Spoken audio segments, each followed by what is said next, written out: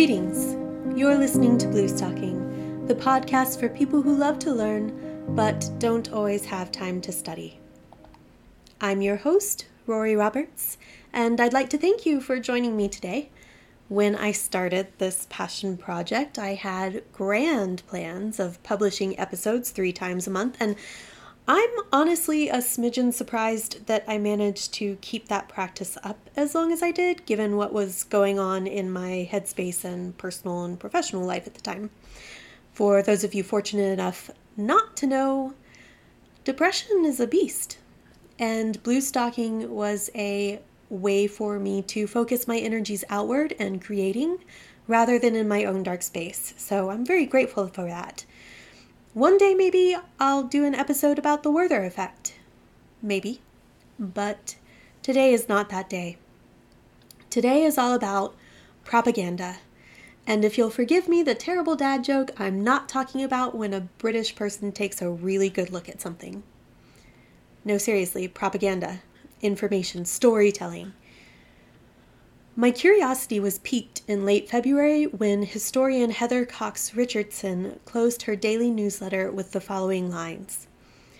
The Ukraine resistance has given rise to the Ghost of Kiev, a fighter pilot who may or may not be real, and who may or may not be a woman, and who has shot down 6 Russian planes. Such a superhuman legend symbolizes Ukraine's people in this terrible week. A. That name is ridiculously cool. B. I was definitely fantasizing about this person being a woman because there are few things I love more than anonymous ladies saving the day in spectacular fashion. And C. I'm pretty sure there hasn't been an ace pilot, someone with 5 or more downed enemy planes, since World War II. So I did a little more digging, made some fan art, and have been pondering this legend ever since. The story goes that this single pilot shot down 6 Russian fighter jets in a single day. And more stories continue to surface of Ukrainians fighting incredible odds to defend themselves against this Russian invasion. The soldier at Snake Island, who, when ordered to surrender, responded with Russian warship, go F yourself. A young woman known only as Charcoal, who has gained fame as an exceptional sniper. These are stories that, whether true or not, embolden or frighten their audience, depending on who's hearing it. These stories actually remind me a lot of the messaging American citizens were receiving during World War II especially. Propaganda designed to keep us in the fight on the other side of the world while we were still struggling to recover from the Great Depression. I'd like to share with you from the National Archives' Powers of Persuasion online exhibit. Guns, tanks, and bombs were the principal weapons of World War II, but there were other, more subtle forms of warfare as well. Words, posters, and films waged a constant battle for the hearts and minds of the American citizenry just as surely as military weapons engaged the enemy. Persuading the American public became a wartime industry almost as important as the manufacturing of bullets and planes. The government launched an aggressive propaganda campaign with clearly articulated goals and strategies to galvanize public support, and it recruited some of the nation's foremost intellectuals, artists, and filmmakers to wage the war on that front. Masculine strength was a common visual theme in patriotic posters. Pictures of powerful men and mighty machines illustrated America's ability to channel its formidable strength into the war effort. American muscle was presented in a proud display of national confidence. In the face of acute wartime labor shortages, women were needed in the defense industries, the civilian service, and even the armed forces. Despite the continuing 20th century trend of women entering the workforce, publicity campaigns were aimed at those women who had never before held jobs. Poster and film images glorified and glamorized the roles of working women and suggested that a woman's femininity need not be sacrificed. Whether fulfilling their duty in the home, factory, office, or military, women were portrayed as attractive, confident, and resolved to do their part to win the war. The basic plan for Woman Power Office of War Information laid it out in black and white. These jobs will have to be glorified as a patriotic war service if American women are to be persuaded to take them and stick to them. Their importance to a nation engaged in total war must be convincingly presented. Of course, of all the images of working women during World War II, the image of women in factories predominates. Rosie the Riveter, the strong, confident woman dressed in overalls and bandana, was introduced as a symbol of patriotic womanhood. The accoutrement of war work, uniforms, tools, and lunch pails were incorporated into the revised image of the feminine ideal. But there are other images too. A young woman clasping a letter, gazing wistfully off into the distance, is captioned with a pretty harsh, "Longing won't bring him back sooner. Get a war job," in all caps, of course, and then "See your U.S. employment service." A young woman smiles from behind a typewriter or stenography machine as she salutes the viewer under the words, "Victory waits on your fingers.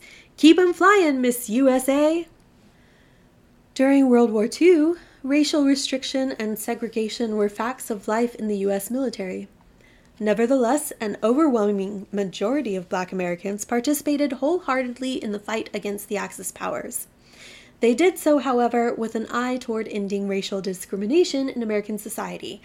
I have a lot to say about that. That has to be another episode.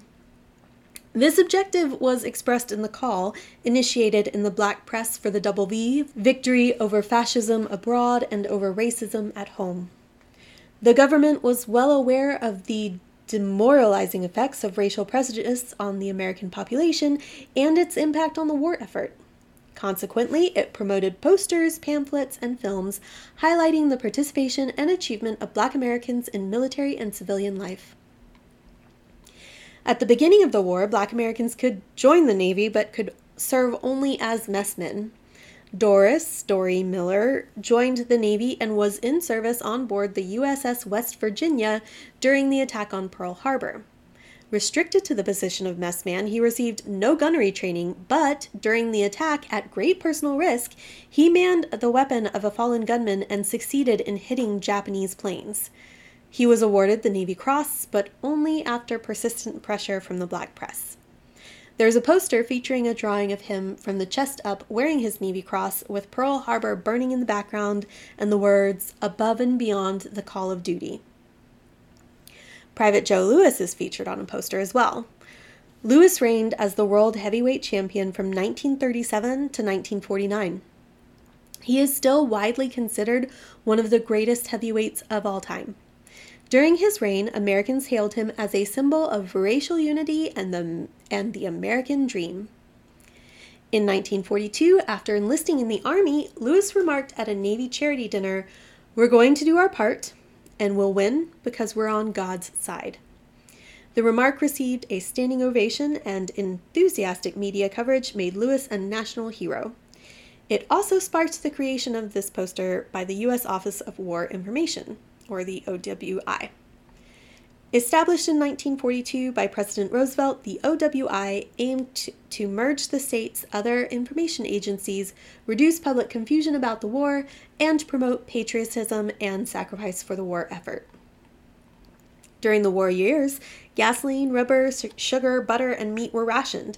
Government publicity reminded people that shortages of these materials occurred because they were going to the troops, and that civilians should take part in conservation and salvage campaigns. There's definitely some shaming going on in some of these posters. A man is shown driving alone in a car with a bare outline of Hitler in the passenger seat under the words, "When you ride alone, you ride with Hitler.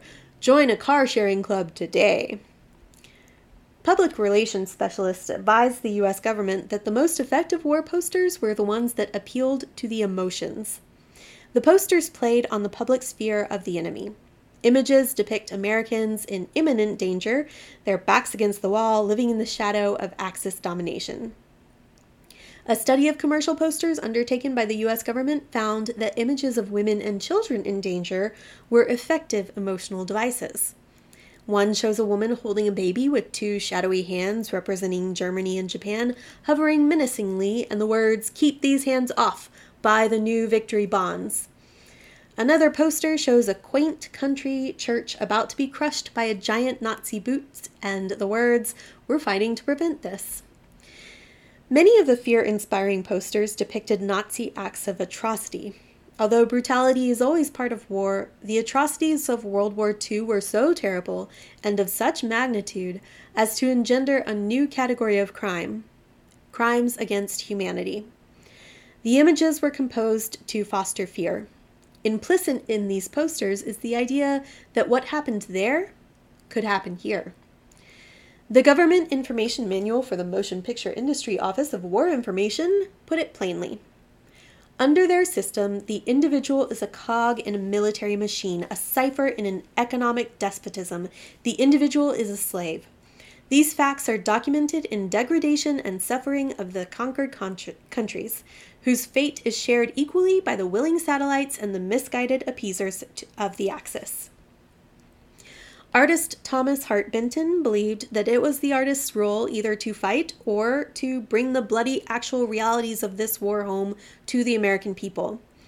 In a series of 8 paintings, Benton portrayed the violence and barbarity of fascism. The Sowers shows the enemy as bulky, brutish monsters tossing human skulls onto the ground. During World War II, the government alerted citizens to the presence of enemy spies and saboteurs lurking just below the surface of American society. Careless talk posters warned people that small snippets of information regarding troop movements or other logistical details would be useful to the enemy. Well-meaning citizens could easily compromise national security and soldier safety with careless talk. Words are ammunition. Each word an American utters either helps or hurts the war effort. He must stop rumors. He must challenge the cynic and the appeaser. He must not speak recklessly. He must remember that the enemy is listening. A woman, someone who could resemble the viewer's neighbor, sister, wife, or daughter, was shown on a wanted poster as an unwitting murderess. Wanted for murder. Her careless talk costs lives. At least one viewer voiced objection to the choice of a female model. A letter from a resident of Hawaii to the Office of War Information reads in part, "American women who are knitting, rolling bandages, working long hours at war jobs, and then carrying on with women's work at home, in short, taking over the countless drab duties to which no salary and no glory are attached, resent these unwarranted and presumptuous accusations which have no basis in fact but from the time-worn gags of newspaper funnymen. Go off, sister."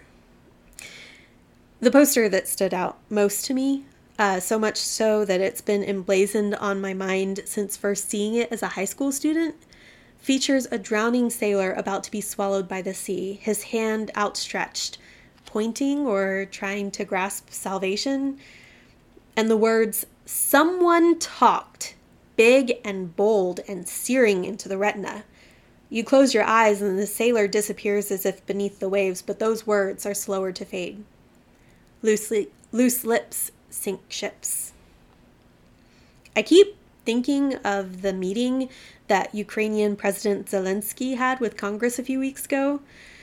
2 Republican senators, Marco Rubio and Steve Daines, shared screenshots of his Zoom call while it was going on, despite the explicit request of Ukraine's ambassador not to share details of the meeting until it was over out of concern for Zelensky's safety. While they were probably just trying to show their support for Ukraine, and that's a generous assumption in my opinion, that thoughtlessness could have had dangerous consequences for Ukrainians, including their president. Loose lips sink ships. To guard against complacency, the government in World War II promoted messages that reminded civilian America of the suffering and sacrifices that were being made by its armed forces overseas. Once again, the Government Information Manual for the Motion Picture Industry Office of War Information had something to say. The mortal realities of war must be impressed vividly on every citizen. There is a lighter side to the war picture, particularly among Americans who are irrepressibly cheerful and optimistic. But war means death. It means suffering and sorrow. The men in the service are given no illusions as to the grimness of the business in which they are engaged. We owe it to them to rid ourselves of any false notions we may have about the nature of war. And these posters are brutal. One shows a deceased soldier draped across a stretch of barbed wire. The image suggests the trench warfare and no man's lands of World War I to me, but could also be from World War II, and features the caption, "You talk of sacrifice, he knew the meaning of sacrifice." On January 6, 1941, President Roosevelt addressed Congress, delivering the historic Four Freedoms speech.